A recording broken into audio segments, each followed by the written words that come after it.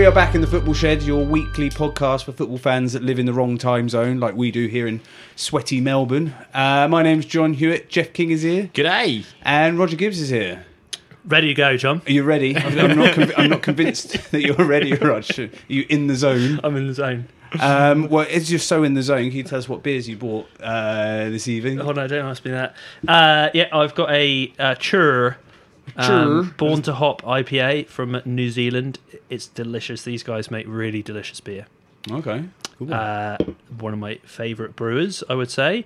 And I've got that's a high percentage one. So then I've gone lower to. Does that work out? You can add up the percentage? Yeah, sure. If it makes 10, then you're all right. Well, that's what I figured. Yeah.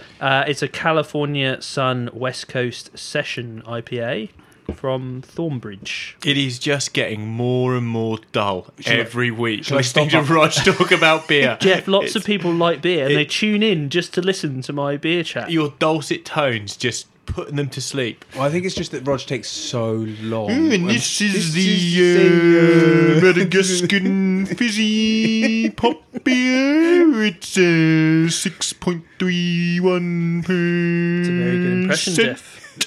Jeff, what are you drinking? Wine. Me too. Cheap Nice. wine. Yeah, nice and simple. Right, we'll start with a question, but before we do the question, let's do a bit of admin. If you want to get in contact, ask us a question. Can't talk. Tell us we're wrong about something, or that Rog takes too long saying what beers he likes, Or anything. Just find us on Facebook. Just search Football Shed, or email us at footballshedpodcast@gmail.com. And don't forget to subscribe and leave us a review, and of course tell your mates so more people can hear us talk. This week's question is about the transfer window. Oh, yes. I'm in. I'm ready. So, side note. Yeah. We always, at the start of this podcast, say that we're fans that live in the wrong time zone. Because we don't live in Europe. We don't get to be awake when the normal games are on. So we have to watch highlights at random hours or stay awake late. Watching the FA Cup in Australia is impossible. There's, I was trying to find highlights, and there's nothing anywhere. Yeah. And then it's on ESPN sometimes. It's just crap. It's easier to watch the League Cup. League Cup's on beIN Sports. Yeah, so it's easier to watch the League Cup. Go figure. The magic of the League Cup. It's crap, isn't it? So I thought I'd start with a question about the transfer window. Because Great. we're coming to the end of the transfer window. How much money has been spent in this January transfer window in the Premier League so far? I'm going to say not that much. It's actually one of the most underwhelming transfer windows that I remember. It's for nearly the last... over, isn't it? Yeah. I can't Friday. think of one signing that stands out. I'm going to say £117 million. Roger Gibbs? 6.3% with a hoppy aftertaste. 50 million. 42 million. Oh, was that including or excluding Bruno Fernandes? So that's excluding Bruno Fernandes because that's not been signed, sealed, delivered yet. Okay, well, obviously I was including Bruno Fernandes in my Well, calculation. it's wrong, Jeff. Obviously, you're wrong because he hasn't signed yet. When did you get this stat, John? Today. Today, I ask you. and How it current also- is that? It also doesn't include Lo Celso, who's signed permanently for Spurs Which now. again, I included in my calculation. 30 That was million, today. Which is 30 mil. But 42 mil across the league, excluding Bruno Fernandes, which is not done yet, and knowing Man United, they'll cock it up still. And Lo Celso, who was already going to sign anyway, who was on loan. It's not a lot of money. Last year, 180 million. And that was quite a low January transfer window. Year before that, 430. Yeah. Wow. Which is like the Van Dijk year. But that's the thing. It's financial fair play. So it's a 3-year rolling cycle. So clubs are looking at 3 years ago and going, well, we spent a bucket load of cash 3 years ago. We have to wait till summer to have that be 3 years in the past. Because the books have to balance. Do you think it's financial, or do you think people are just going... Doesn't work. Doesn't work. January transfer window. What can you actually buy in January that changes your team? Virgil van Dijk. Carlos Tevez. Tevez wasn't January. Yeah, it was. Not for West Ham. Man City. No, he gave it when it started the year because it was... Man United. No. Tevez. No, but why did Liverpool sign Van Dijk in January?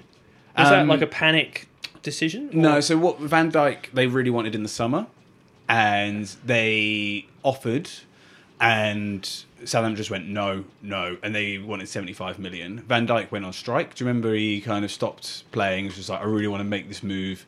And everyone was like, oh, maybe he's a bit of a dick because he's gone on strike. I do remember that. Oh, he's captain of the club. What's he doing? Oh, he's a bit of a wanker. Turns out he's the best defender in the world. But he went on a bit of a strike. He came back in, but it was basically under the proviso, I can get my move in January. And Liverpool went, yeah, we'll pay 75 million, which is what you said. Which at the time, everyone went, 75 million? Silly money. Yeah. So much money. Liverpool bought Coutinho in January.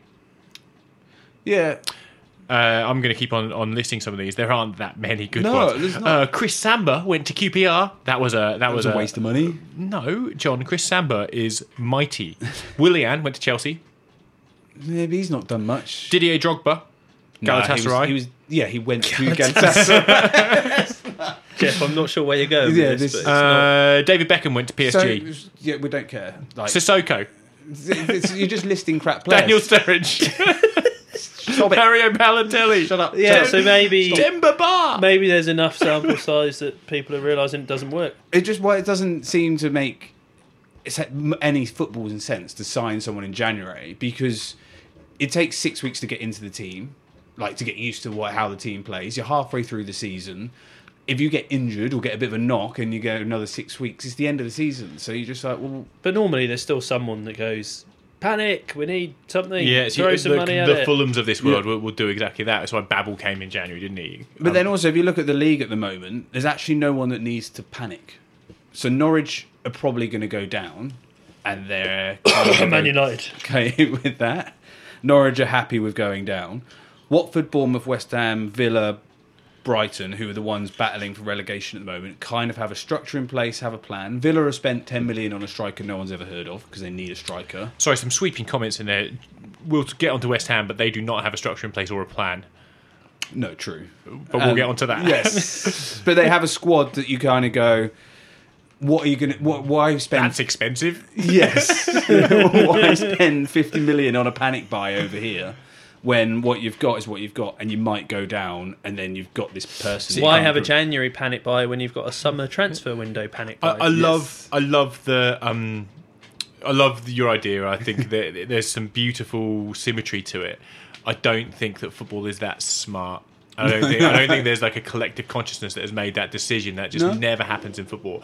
I genuinely believe that when you look at 3 years ago and you think that there's 350 million pounds spent or whatever it was, 430, you literally have to, by the laws of football in the Premier League, you have to balance your book over a 3-year period. Yeah. Which means that expensive January plus the summers still exists on your book. Which means that you have to let it get into the past in order to invest your money. We're not looking at clubs going, you haven't got money to invest. Clubs, I'll use Everton as an example. Everton are gagging to spend money, but they literally can't do it until the summer because of their financial fair play. And that's the same across the board. Yeah, and also the TV money last time didn't go up, it just plateaued. So there's not this kind of continual growth of more money, more money, more money. So there's a little bit of a leveling out. So if you're going to stay in financial fair play and not get extra TV money, you've got to spend a bit less. Yeah. It is a really dull transfer window, and it's nice to see all of the punditry that surrounds that.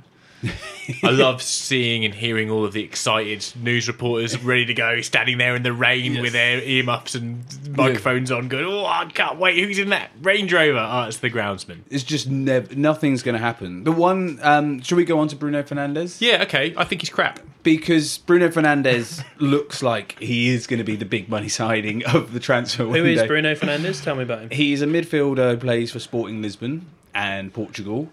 As a 16, 17-year-old, he moved to Italy and played a bit for Sampdoria and a bit for someone else. It didn't really work. He went back to Sporting Lisbon.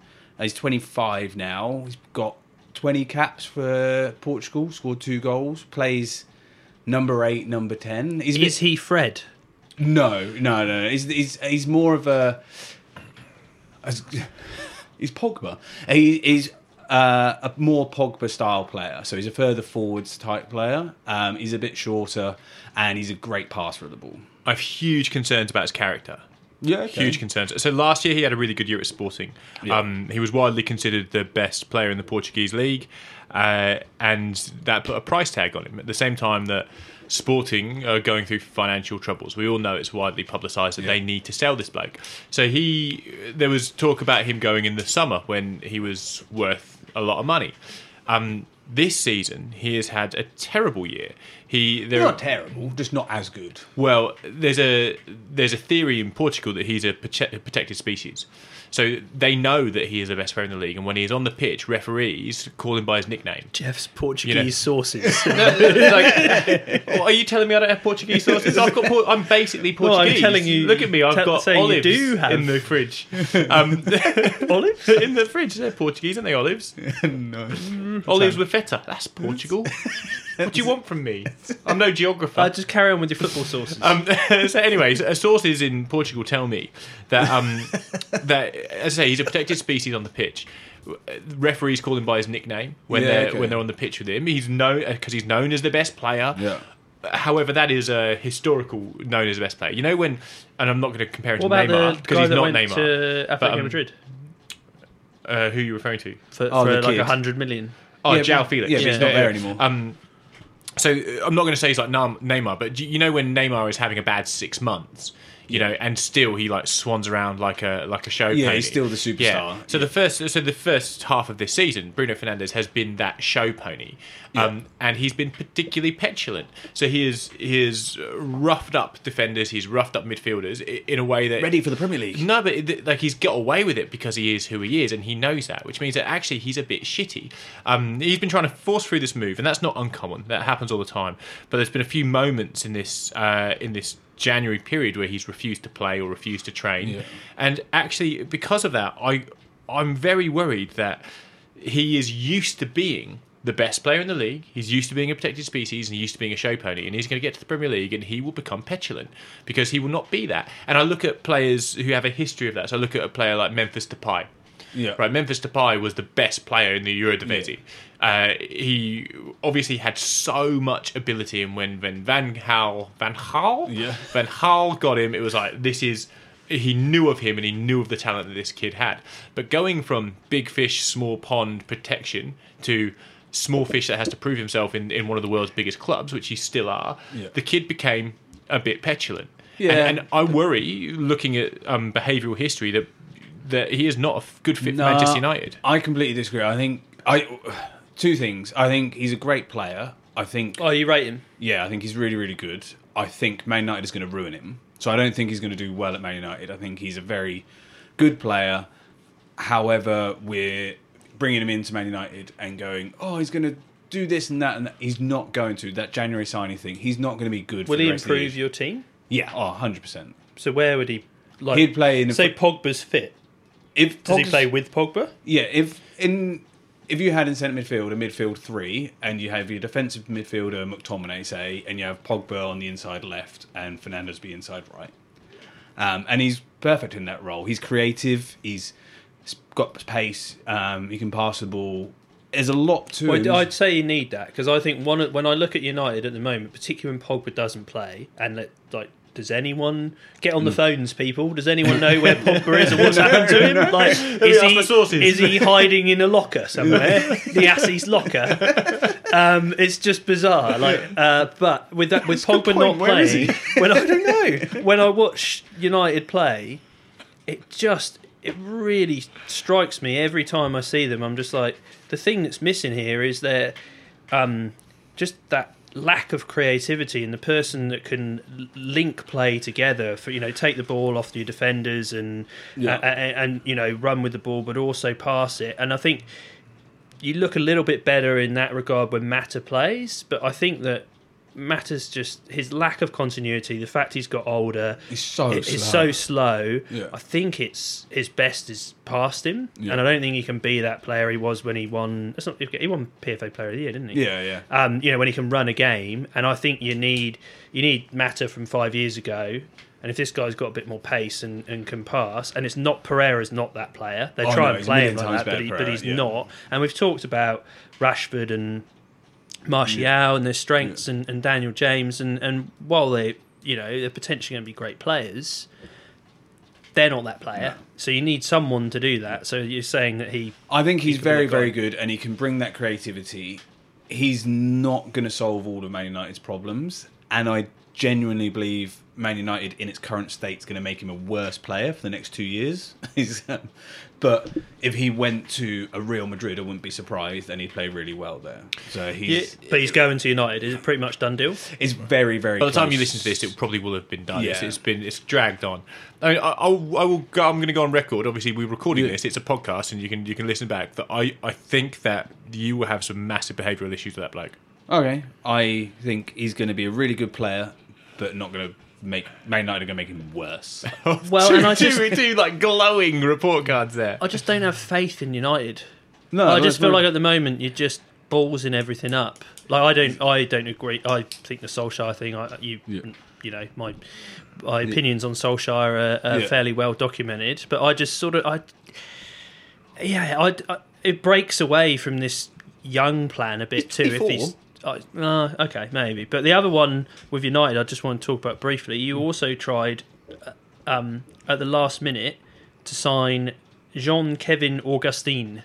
Oh, so he's going to They're be a young French kid. So yeah, he's like Worldwide superstar. 20. He's at Leipzig. Yeah. Now I think he's got a bit of potential, but he's just not getting a game at Leipzig. He's just gone to Leeds on loan.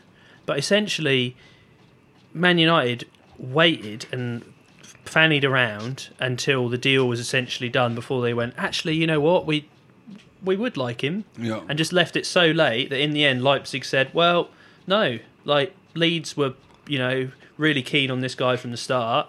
And made it clear he's going to get games, and so we're going to send him to Leeds. But the loan market is interesting because when you loan a player out, you have to find a club that represents the style of football you want that player to be educated in. Yeah. Right. So you find this all the time when look at Chelsea's loan army. The amount of times they swap clubs in January. Yeah. So it's like they're into a League One club, and then the second half of the season they're in another League One club, or they're in a Championship club. It's not because the club didn't want them. It's because what they've seen in the first 6 months of that season is they're not being educated in the type of football that they will eventually want them to come through at Chelsea and play.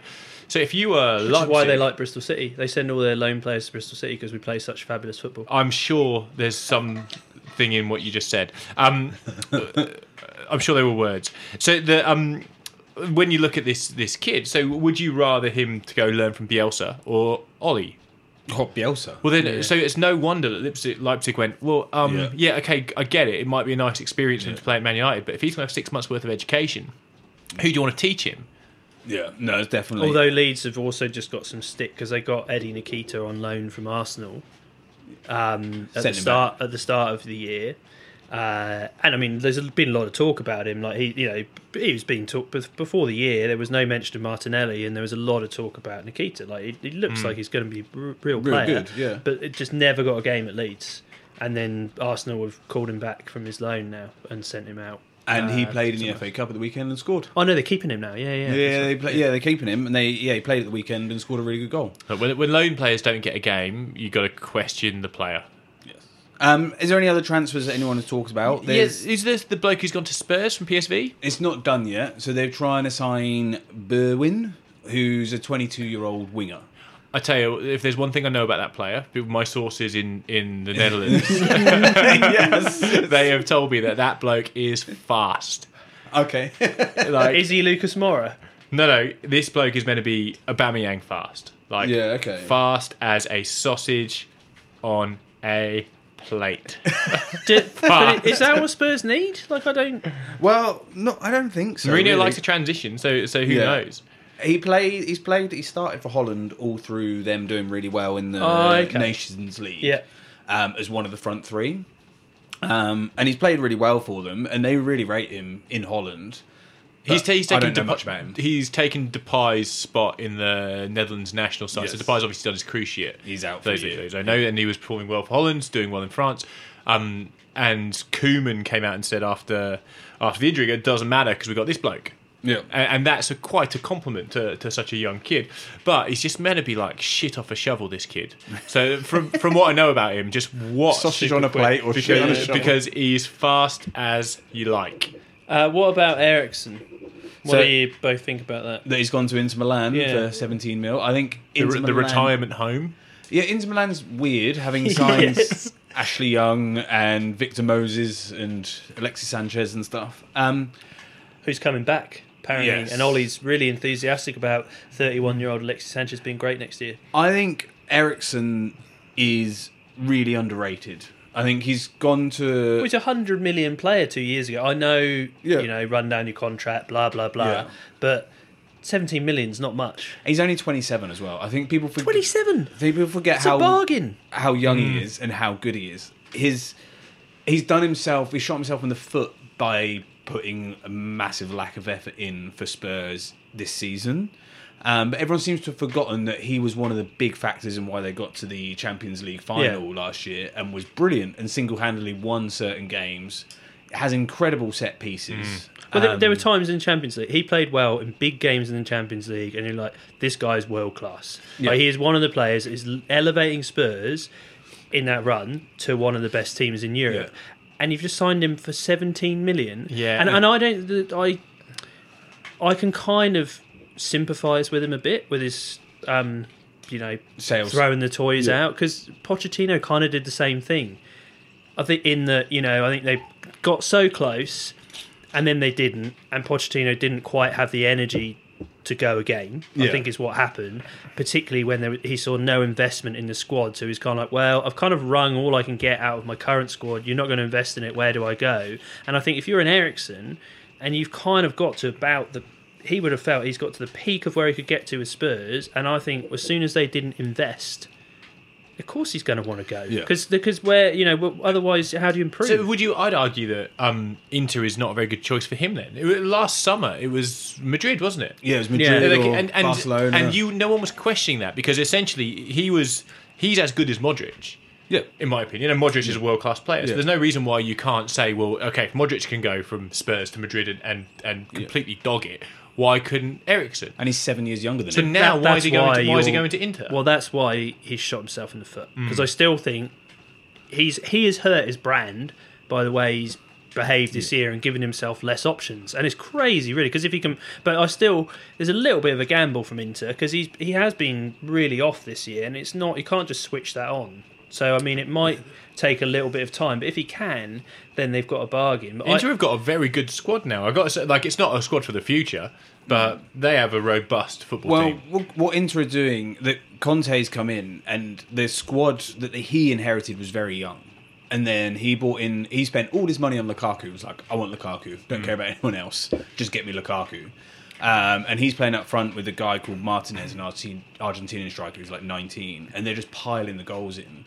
Conte's been worried about the fact that he hasn't got enough experience, so he's just gone, well, and he's come out and said it, Premier League players are battle hardened, they know what they're doing, I trust them, I'll get 5 or 6 of these 35-year-old in from plus the he can League. play for another 2 years in Italy because of the slow. style of play. And Ashley Young got an awesome assist on debut, and you're like, well, that's a bargain then, isn't it? Yeah, exactly. exactly. It's clever what they're doing. That's absolutely clever, and they've got a good side. It's got a good side for Italy, anyway. I've got money on them winning. But the thing is, we talk about Italian football being slow, but tactically it's not. Tactically, you have to be very astute in Italy. So I think that these seasoned pros, actually, they are slower. But tactically, they've been through it all in their Premier League careers. I think that it's a very, very smart thing for Conte to do. So do you think Eriksen will be a success? Yeah. Of course he will, yeah. I think he'll smash it. No doubt. We touched on him a little bit. I guess without... we almost should punctuate some of this stuff with talking about actual football, but I think that's a shame on an FA Cup week. No, yeah, well, we've got some topics. Have we got anything else on transfers? Nah. No, what do you want to go on to next, Jeffer? I want to talk about Newcastle United. Yeah, good one. Now... Have you seen the transfer rumours not transfer rumours, the takeover rumours this? Yes. So apparently a Saudi Arabian Sovereign Wealth Fund. The Sovereign Wealth Fund of Saudi Arabia. Now, just for a tiny bit of context, it just so happens that on the 27th of January every year, Mike Ashley talks about how he's about to sell the Football League Club, and it suddenly comes out in the press. So, I mean, there's only so much... other shit we can give when these things are discussed. However, my sources in Saudi Arabia tell me that that so many sources. This deal is gets around 90% done. Yeah, and that was prior to it being released to the press, which I think is a concern. I heard Joe Jordan, Simon Jordan, Crystal Palace. Crystal Palace owner, Yeah. who said that anything that comes out in the press be sceptical of, because when a genuine offer is made for a football club and an agreement is made, checks are banked prior to anyone knowing anything. And if you're a football manager, the first you know about it is when two blokes come walking through the door going, "We now own this football club." He says that anything that comes in the press, be incredibly sceptical of who put it there. So, is it kind of like a panic last chance? Please. Yeah, or is it putting a public value on the club so that other parties will come in? Is it adding pressure to an owner by adding fan pressure? Yeah. All of these things are underhanded and often result in the breakdown of a takeover. However, that's besides the point. I wanted to talk about the Saudi Sovereign Wealth Fund. Yeah. Now, we have been faced in the last 10 years with a bunch of ethically questionable football takeovers. Yes. And we've like the Man Cities of the world. taken it on the chin, right? PSG. Yeah, exactly right. No, I think PSG is a bit different. We'll probably get to that. The Man Cities we just of the don't world, care about PSG. well, because it's in France, yeah, of course. But the Saudi Wealth Fund is not a human being. It is a wealth management arm of the Saudi Arabian regime. Okay. So just to, let's contextualize that. So when Sheikh Mansour took over Manchester City, he is a bloke with money. Yeah. Right, he just happens to be of royal family and whatever, but he is a bloke who's investing his own money, who has a vested interest in his investment. Right, it is not a propaganda arm of a regime that isn't just questionable. The Saudi Arabian regime, The regime is essentially like a guy though and a family, of course, but the regime in Saudi Arabia is. We could agree. I'm not going to. I'm sorry if we have listeners in Saudi Arabia, but for fuck's sake, Yeah. it's horrible. Who's the guy? MBS, Mohammed bin Saeed. Yeah. Bin Saeed. Well, and I feel like this is all like, just to give some context as well. This is all. This isn't the first thing he's doing to sort of put Saudi Arabia into the public eye. Like, he's courting, the media image to try and improve Saudi Arabia's public relations across the world. And what better way to do it than to buy a football club, because they killed a journalist and they completely ballsed it up, and then everybody knew that they killed a journalist. They recently held the Spanish Super Cup in Saudi Arabia for that very reason. Same thing. They basically have created this fund to go, let's get some soft power out there. That's exactly right. Now in Saudi Arabia they have relaxed some of their visa laws. I'm not sure if you know about this. They've relaxed their visa laws in certain regions of Saudi Arabia to inbound tourists. Yeah, okay. So if you're from Australia or England or the United States, you can get a visa to Saudi Arabia and you can go visit some of the old temples that no one's seen, because you can't go in there. Now, they have cleansed these zones in Saudi Arabia where essentially I don't like the way you use cleanse. Well, when I say that, what I mean is that they have put a public face on the methodology of the regime. I'm not sure how to brush over this without sounding bad, but no one's getting beaten with a stone in these tourist places. Yes. Did I do that well? Yeah. They have invested a ton of cash on land regrab on their on their western coast. So it's just like the Dubai Palms. Essentially, they're building a whole tourist mecca in this area. They're trying to bring in international tourism. Now, in order to do that, are you offering holidays there yet, Jeff? Actually, I am. Yeah. in order to do that, they have to improve their public image. It's widely known. So what they're doing is things like this. Yeah. So essentially, Newcastle United will be bought out as a propaganda arm of a regime trying to cleanse its public image to the world. Now, that to me is hard to absorb, because now as I say, I preface this with the last 10 years even we've had for a club owned by Mike Ashley. Well, this is the thing. So I've heard a couple of people go, "Oh, it'd be great to get Mike Ashley out." And I'm thinking, well, okay, Mike Ashley's a cunt. Yeah, we know that.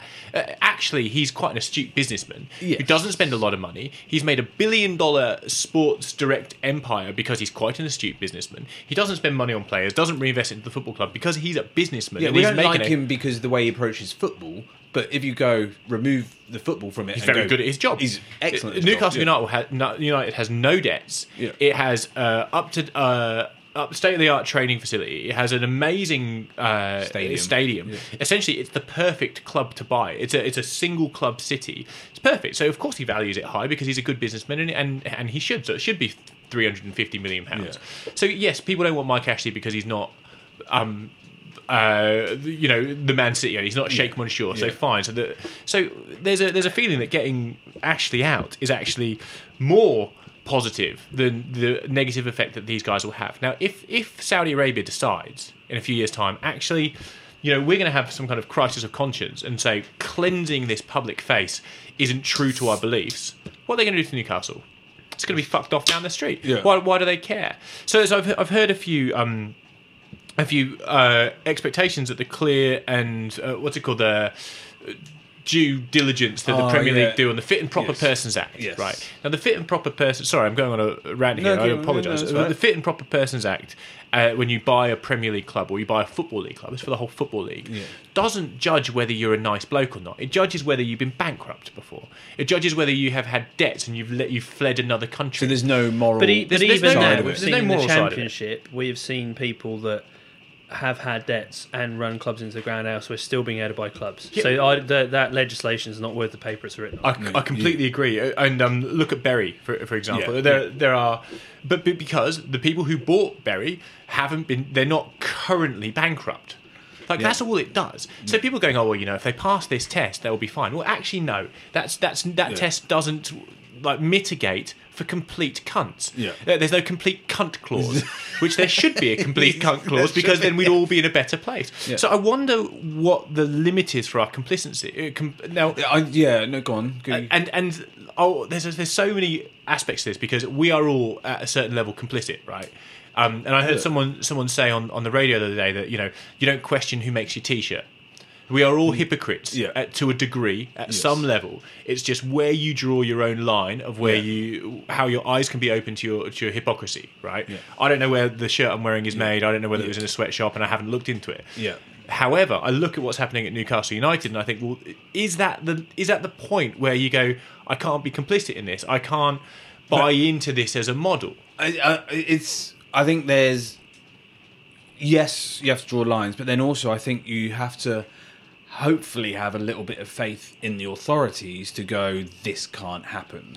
And because but we can't. But also we're football fans that just like watching football on TV from the other side of the world. So is me deciding if Man United play Newcastle, I'm not going to watch it? Does that achieve anything? Not really. If Newcastle fans all stop going because they get taken over by Saudi Arabia people, then that will have a difference. But do you think that will happen? I think they'll get excited because they'll be like, we've got money. Who would buy in? I don't think they will do that. I think there has to be pressure, and we can do this as fans, on the Premier League, and you can protest them, you can send emails, you can write letters to them and go, don't let these people into our football league. We love football and we love watching football. You have a responsibility as the owner of the Premier League, as the people that run and govern this game, to go, we can't be encouraging what they do in our football league. But you know all they care about, John? Money. Yeah, of course. So I just think it's the difficulty with all this is it's the system. And it's just, we've talked about this a lot. We talked about it with the racism and what have you. It's like football does not stand on its own. We talk about it a lot because it's a big thing. Yeah, it's it's in the public eye, and a lot of people. It's a religion for a lot of people, but it's just another facet of society, and it's built on the same systems as the rest of society. And at the moment, that is all about money, and I just don't see it happening any other way. Like if they want to buy Newcastle, they're going to buy Newcastle. Yeah, I don't have any faith whatsoever that the Premier League will stop that. So I track back and I go, okay, so if we're complicit, if this is the one that feels like it's too far, what point should I have been feeling like this? Should I have, when Abramovich came in, should I have gone, and maybe I did, but maybe I was like more excited to see who was going to come in. Now, so you say, John, the people should be protesting the league and saying, please protect our game. Now, when you look at what governs the popular people voice in middle ground England, Yeah. you look at the tabloids. Yeah. So the Sun today, they posted an article on the internet that says Newcastle's potential buyer owns world's most expensive home and married a Barbie princess. He also owns one of the largest boats in the world and has a £340 million painting. What a crazy lifestyle he leads. Yeah. So it's Wow. all positive and he's mates with Rupert Murdoch. So, this is going to happen. yeah. But I do think that it's like cooking a lobster, and I've used this before. When you cook a lobster, like you put them in with the cold water. Like if you put a lobster in hot water, it screams and it's in pain. If you put a lobster in cold water and you slowly boil it, doesn't realise it's dying. Yeah. This is like cooking a No, lobster. you freeze it first. Don't you? Well, Let's okay, not this isn't you go with the analogy, Rog. Don't. Oh, God. It's not about lobsters. It's a little bit about lobsters, but it's not about lobsters. I do like lobsters. You put them on the barbecue anyway. They scream. Anyway, it's like cooking a lobster. So it's like there have been slow changes, incremental changes in British football that you get to this point and you go, okay, well, it's the lobster's dead. I didn't even notice it getting cooked. Yeah. And I look back to the last decade and I think, well, perhaps we should have paid more attention to the incremental steps that gave us a dead lobster, as opposed to me looking at this now going, I'm fucking uncomfortable with that. But what Or- about society? You just say the same about society. Yeah, I was going, and you can just say the same about society. And is that, and I'm just being devil's advocate here, so don't all just shoot me down. But is that just evolution? Is that what just happens? Is this the way the game evolves? So, and to kind of bring it round to the FA Cup, I've got really frustrated about the FA Cup this weekend with old white men on the radio going, "Where's the magic gone? Oh, the magic's gone. No, look, the magic's here. Shrewsbury draw 2-2 with Liverpool." The magic was when you were 50 years ago, and you liked it then. It was the only game on the telly. The 7-year-old now doesn't give a shit. The 7-year-old now watches Man City against Man United in the Premier League and loves that, or Barcelona against Real Madrid. And so we've got to be careful about looking back and going, wasn't that brilliant? That was great. But I completely agree with you how we've slowly, the game's got to this point and it's evolved to a point where, hang on a sec, this is getting dangerous if we're getting regimes coming in running clubs. Yes. But Where if you look and go, oh, we've got to go back and where should we have stopped? We're not going to achieve anything, but we've got to work out what's the future. How do we act now? So football is played on TV in 192 countries on the planet. Yeah. There's only 196 countries. Yeah. So we've done this before. There are only 4 countries that don't play the Premier League on the telly. Yeah. If every Newcastle United fan after this takeover never went to another game and full stop said, or maybe 2 blokes went up with a big banner going, "You're all a bunch of cunts, why don't we have a cunt test?" And that was the banner. 192 countries would have this in their face, and that is the opposite of soft power. That is a good thing, and human beings can achieve that. Yeah. However, what will absolutely happen is the first question will be, who are we going to buy? Yeah, 100%. And that is the problem, as you say, Roger, with society itself. It's short-sightedness. But then you look at examples of the game we talked about in France earlier in the season that was moved to a later time, so that or an earlier time, so China could watch it, and then all the fans put a massive free to bet sign up, so the whole stadium just said free to bet, so that was all over Chinese TV all day. There's, as the little man, there's things that we can do like that, but with the big wheel of stuff that's happening. Yeah, and if enough happens, can we? I disagree with you a bit on the FA Cup. Yeah, okay. In that, did you see the magic? No, not in terms of seeing the magic, but I think that the Premier League, the money and society, and what's happened with the money in the Premier League has been bad for the FA Cup. Because the Premier League and the Champions League, which are all about the money, has become the be-all and end-all. Yeah. To the point where the other competitions that don't have the same money obviously lose their weighting, if you like. Which I don't...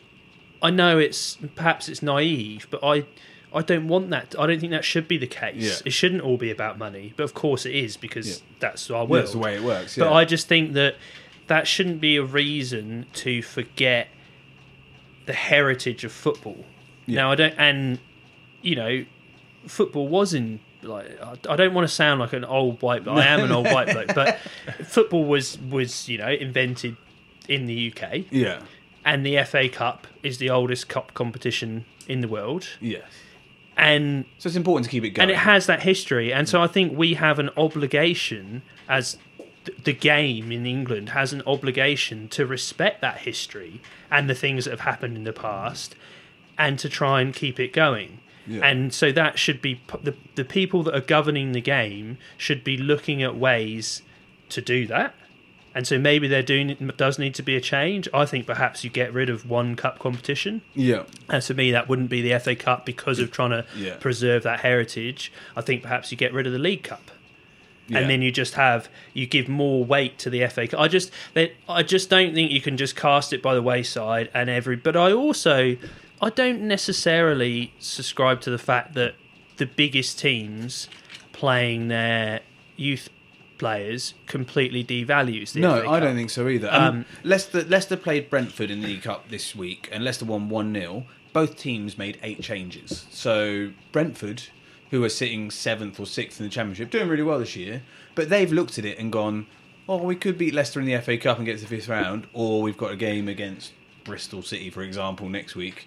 We're going to wait and change our team for that. So if Brentford are changing their team for the FA Cup, I think we don't need to get so precious over it that you have to play your best team. I think it's funny that everyone's lost their crap over Klopp saying, I'm not going to be at the game as coach and I'm going to play the kids.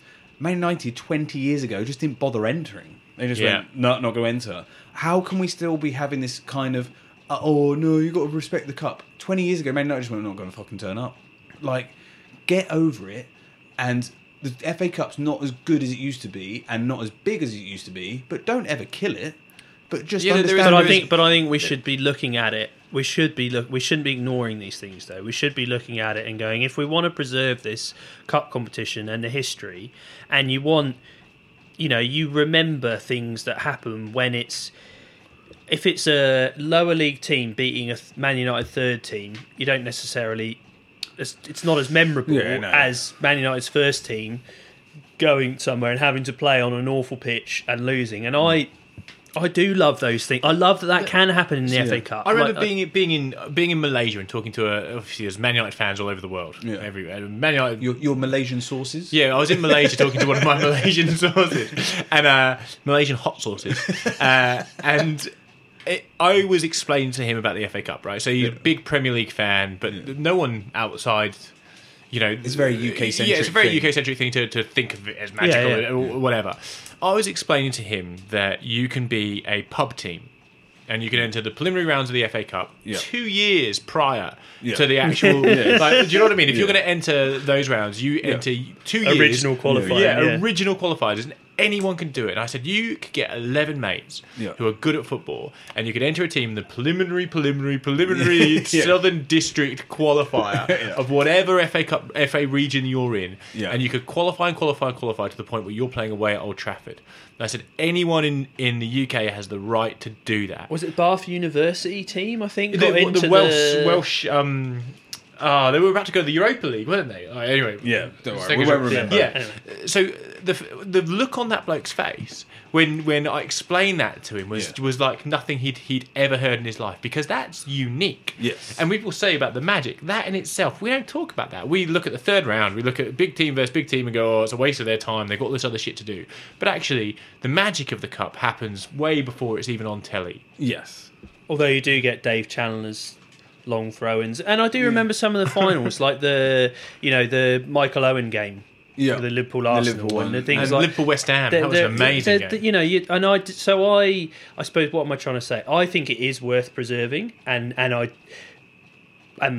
do see the magic, or I remember things, and I think, but I don't think it's necessarily sustainable in its current form with the amount of games that players are having to play that we can keep it just going the same. Yeah, I agree, because I think we have to lose the League Cup.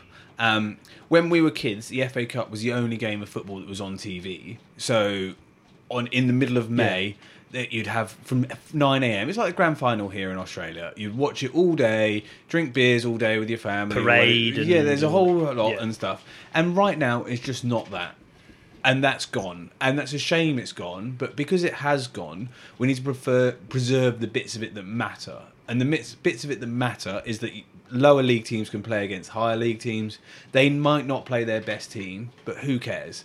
And if we get rid of the League Cup, it means that there's just that many fewer games that people will actually put better teams in it and they'll actually go for it. So I think the answer is lose the League Cup because no one cares about Yeah, the I league. agree with that. Oh, you tell that to Aston Villa.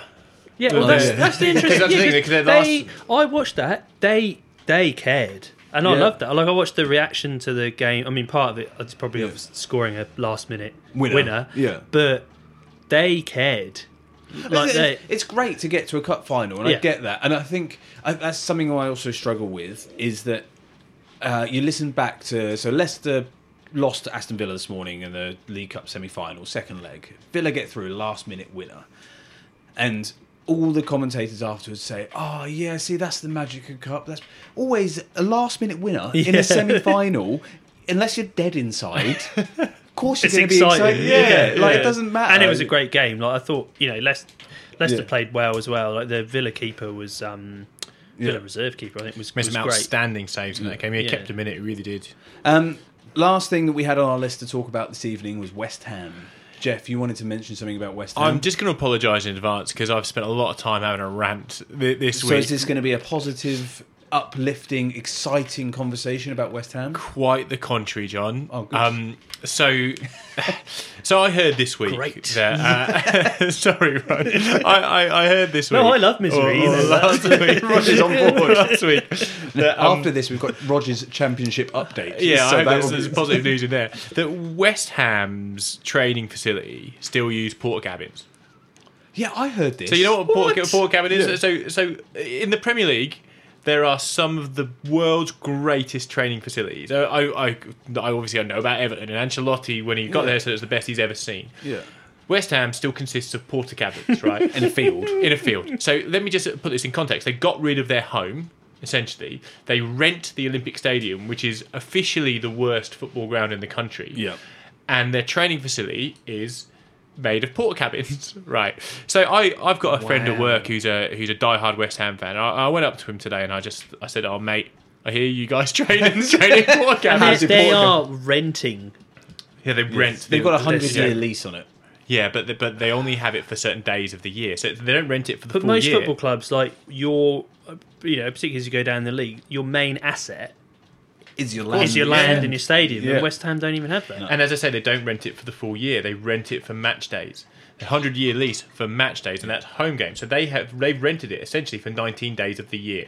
That's it, which means that they have no additional revenue stream that can come from owning a ground on non-match days. They can't do tours. They can't have school events. They can't do anything like that.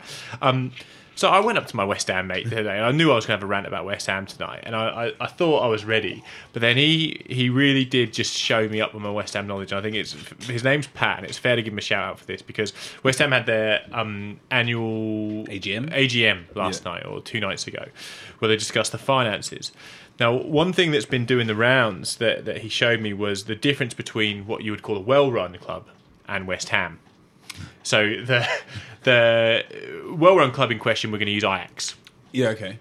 Now, the reason why we use Ajax is because Ajax have a revenue of 168 million and West Ham have a revenue of 175 million. Okay. So they're very similar when it comes to the money that's brought in by the football club. Now, I just want to go through the facilities. I don't mean the physical facilities, but the staff that work for Ajax Football Club. They have 11 coaches. They have 12 scouts. They have 7 directors. They have a director of football, and they have a chief executive officer. Yep. That's their football. That's who works within their football club. And a manager? Did you say manager? Yeah. And a manager is Overmars. Is it Overmars? Not sure. I can't remember. Anyway, West Ham. So again, revenue of 175 versus revenue of 168. Have 4 coaches. Yeah. Against Ajax's 11. Yeah. Guess how many scouts they've got?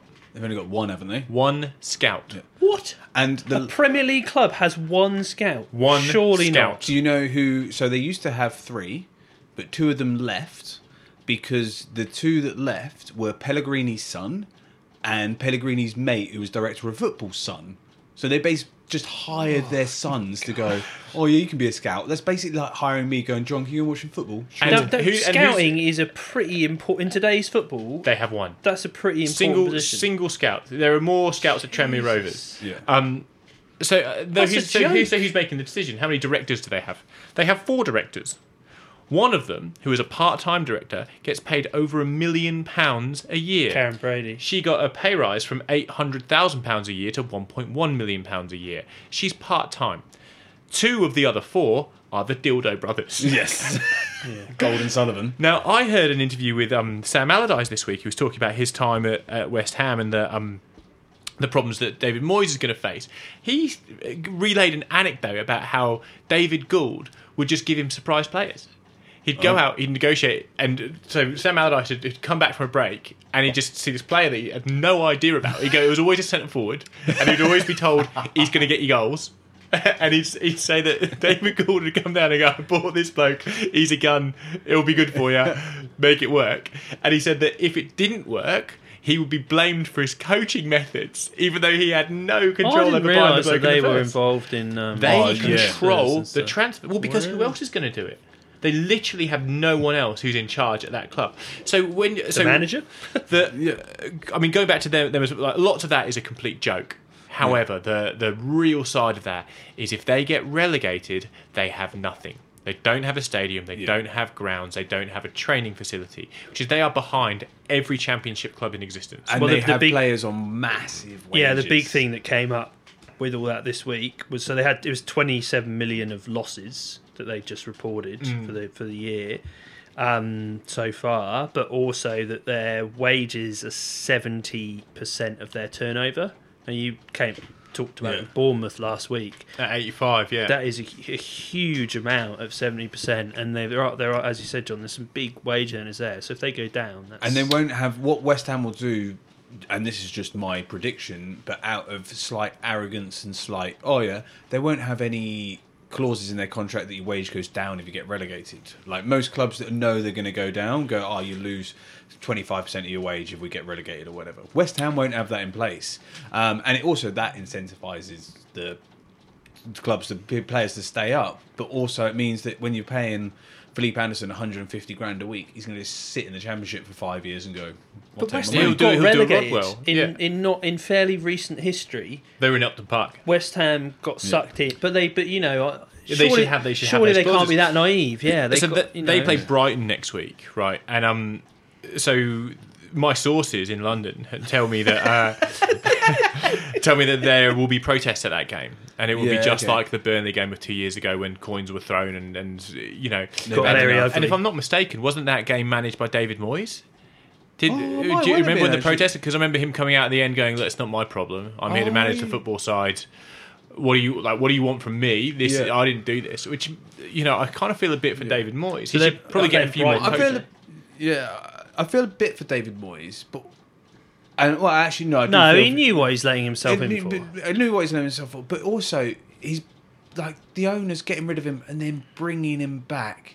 It's such a weird move. Yeah, but he wanted Stuart Pearce on his coaching squad. Have you heard this? Yeah, and they said no. They said no because he said something bad in an article about them. Yeah. Like, that's not how you run a business. Oh. Yeah. Well, that's why they're the Dildo Brothers. So and that is why horrible. you don't work for them. So I've got huge fears that currently they are joint on points with Bournemouth, and that is... the Brighton game is in pure footballing terms... That's a big game. Huge that is game. A massive game. Whilst we're talking relegation, I have a question from Facebook for you both. So this is from Phil on Facebook. And he says, last year, 34 points would keep you up. How many points do you reckon it's going to be this year? Because he was saying that the league's so close, and there's 5 teams on 30 points, which is ridiculous. You're going to need a lot more than 30 points, I reckon, 34 points to stay up this year. I think you're going to be pushing 40 and more. Well, generally they say 40 points is safe. Like last year was a bit of an anomaly. Like generally it's between 38 and 40 points. No, because when last year's happened, they were looking at it, and generally 36 is fine. Like, really? It's not. You don't need that many points. Sure, it always used to be like 40 points, and you're safe. Thing is, the league, because the league's got squeezed, stretched, as in the top teams get 100 points and the bottom teams. But the bottom bit's been squeezed. Yeah, there's only so many points. It sounds like you can't have one without the other. And last year, where there were essentially 2 teams on 100 points, those points come from somewhere. They don't just magically appear at the top, which means that those at the bottom have fewer across the board because they're all getting beat. So it's a good question. Well, we've got 14 games left, which is a lot.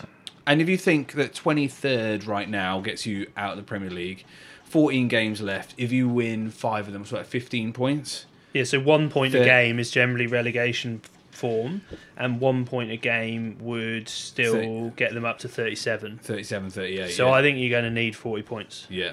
I mean, from a purely selfish perspective, I love chaos. I love seeing it happen. I'm sorry to all of those that are involved in the aftermath. But there are 2 teams that would be catastrophic if they got relegated, and that is Bournemouth and West Ham, and I'd love them both to go down. Yeah. Well, and I think because of that, because Sorry. of what and I kind of would too, because there's other teams there that I think have more of a plan than they do, and I hate that. We're West Ham, we're not going to get relegated, not worrying about it, and that's exactly why they might. Yeah. But I also think that because it has evened up now, and there's so many teams there, and you might need 40 points. I also think that increases the likelihood that a team that we don't necessarily think might go down gets sucked into it. Yeah, you're right. So it really wouldn't surprise me if a bigger team this year goes down. Yeah, and am I correct in thinking a team has gone down with more than 40 points? That year only once when Sheffield United went down in the year that Carlos Tevez and Mascherano went to West Ham. Yes, because Sheffield United appealed in court about it. Exactly right, because of the third-party ownership. Yeah, and they had 41 points. Yep, that's the only time. And Neil Warnock whinged like a little dog in heat. And it's been 12 years and he's still whinging about it. Rog, you've got 3 minutes for your Championship update this week instead of 3 seconds. It better be a good one. I think you gave me 3 minutes, didn't you? No, I gave you 30 seconds last week. Big comeback for Leeds this morning. Great game of football. Millwall have been in really good form. And they were 2-0 up. And they were 2-0 up. Leeds came back and won 3-2. Yeah. Scored 3 goals in 15 minutes. And Patrick Bamford scored. Scored 2. Yeah. Now, Leeds have been having a bit of a wobble. So they'd lost their last 2 and 3 of their last 4. Yeah. And we all thought, halfway through the season or and a bit more, and the Leeds wobble starts again. And actually, West Brom have been having won in like 7. No, they've also been having a big wobble. So it's all squeezed out. To put that in perspective, Bristol City won this morning, so they've now won 3 games in a row, 1-0. So you've won 3 in a row, all 1-0. Yeah, a month ago we were 16 points behind West Brom. Yeah, okay. So, turn of the year, Christmas, we were 16 points behind, and we're now 6. Yeah, wow. So again, it's all squeezed up. So Leeds and West Brom are still in the box seat. Yep. So they're still 1-2. Nottingham Forest won again this morning, and they're now up to 3rd, and they're only 2 points behind West Brom. Wow. Which is slightly interesting. They've got Sabri Lamouchi as their manager. He's a French guy. He was quite good on Champman. How many years ago? 15 years ago? As a player? As a as a player. Yeah, he wasn't. Did he play in the Premier League? I think he was at PSG. Yeah. Okay. And he may have been had a few games in the Premier League and been fairly average. But anyway, it was like when I saw Nottingham Forest appoint him, I was like, wow, they're going to be in trouble. Can I tell you something, right? Yeah. So I've had a lot of conversations with people in my life about Football Manager, Championship Manager. I went to a park last weekend, and there was a get together of people who owned whippets. Okay, right. The dog, Did the whippet. You know this was happening, or was this just an No. I was just sitting in the park, and then suddenly I was like, "Oh, there's a lot of whippets." Fuck, there's loads and loads and loads of whippets. There must have been 50 whippets in the park, and I'm overhearing people's stories because these people don't know each other. They've got together because they all own whippets. What were you doing there? I was just at the park. You've been at the park? I was at the park. Right. Okay. Anyway, so I overheard a few conversations of whippet owners talk to each other who have nothing in common. So essentially all they do is talk about their dogs. There is nothing more self-indulgent than hearing 2 people who happen to own the same breed of dog talk about their dogs. Because essentially they all think their dog's special. Apart from those that own horses and do it. Exactly right. But they all think their dog's special. They all think their dog is just just much more cute than the rest of the fucking identical whippets that are sitting in the park. They're all just taking turns to tell whippet stories, which no one's listening to because all they're doing is waiting for their turn to tell a story about why their whippet is so cute. Yeah. When I hear people talk about Football Manager, it is so similar to a dog park full of whippets listening to people talk about their own whippet. What? It's only real to you. No. Talking of Football Manager, I have Disagree. Go on, tell me. Disagree completely, Jeff. It's real. no, I spent days of my life. Chris on Facebook sent us a story on about Ole Gunnar Solskjaer this week, and it's an old interview with him around the time he became Cardiff manager. But he said that he used Football Manager a lot when he's a player, so he thinks that's given him good skills to understand how to be a manager.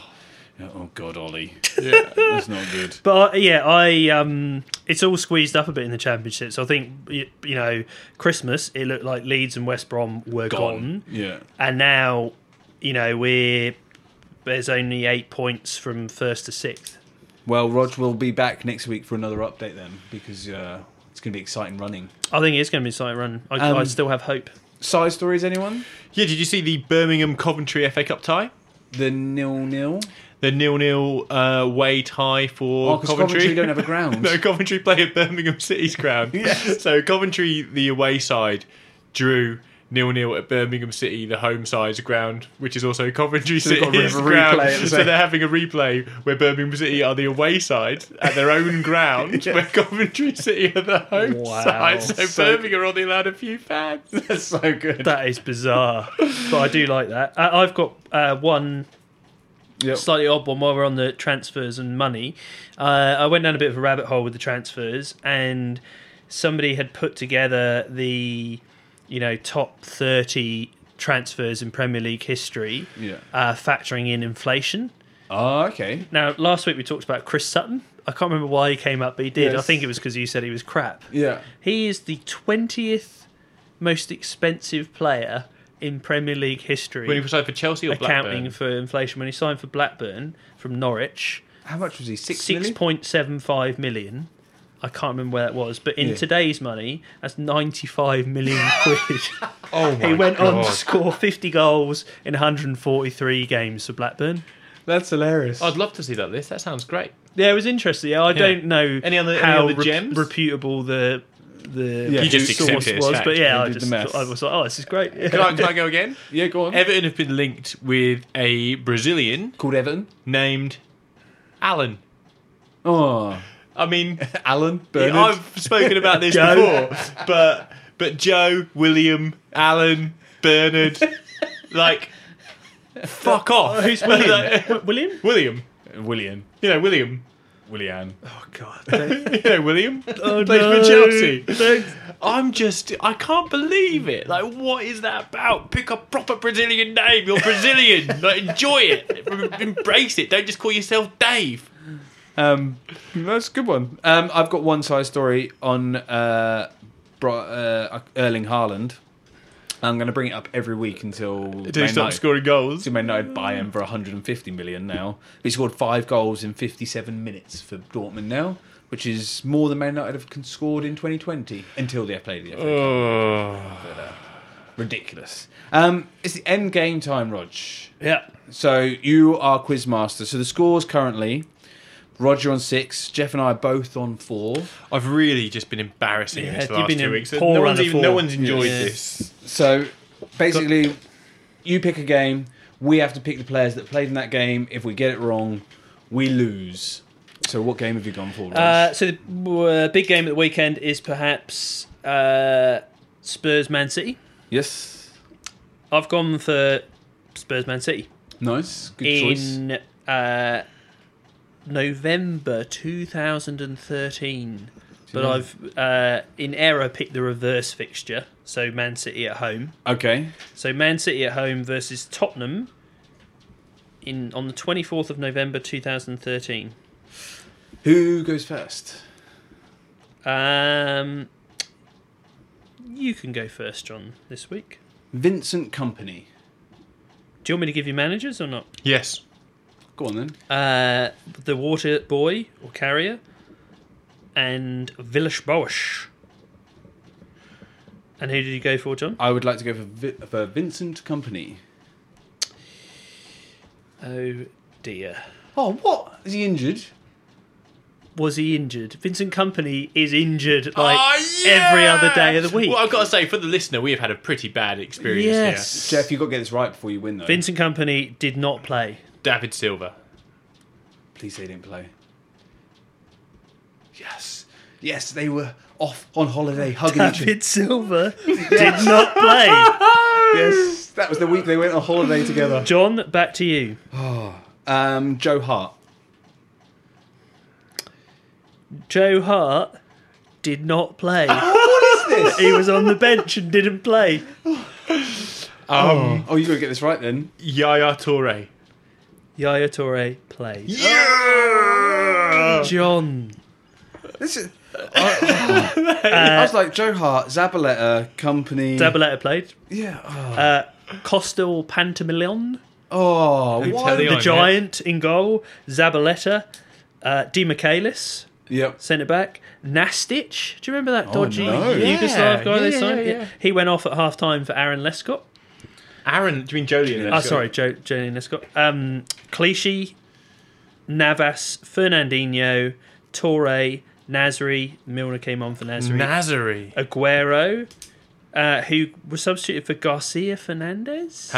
Is that that's not That another was name? a kid. No, he was a kid that didn't really make it anymore. It was. Who was that Spanish guy they had? The Beast. Julio Baptista. No, No. the guy who played for Valencia. Negredo. Yeah. Alvaro Negredo. So the Spurs And side, and would you Negredo. have got any of the Spurs side right? So I would have gone for Dyer.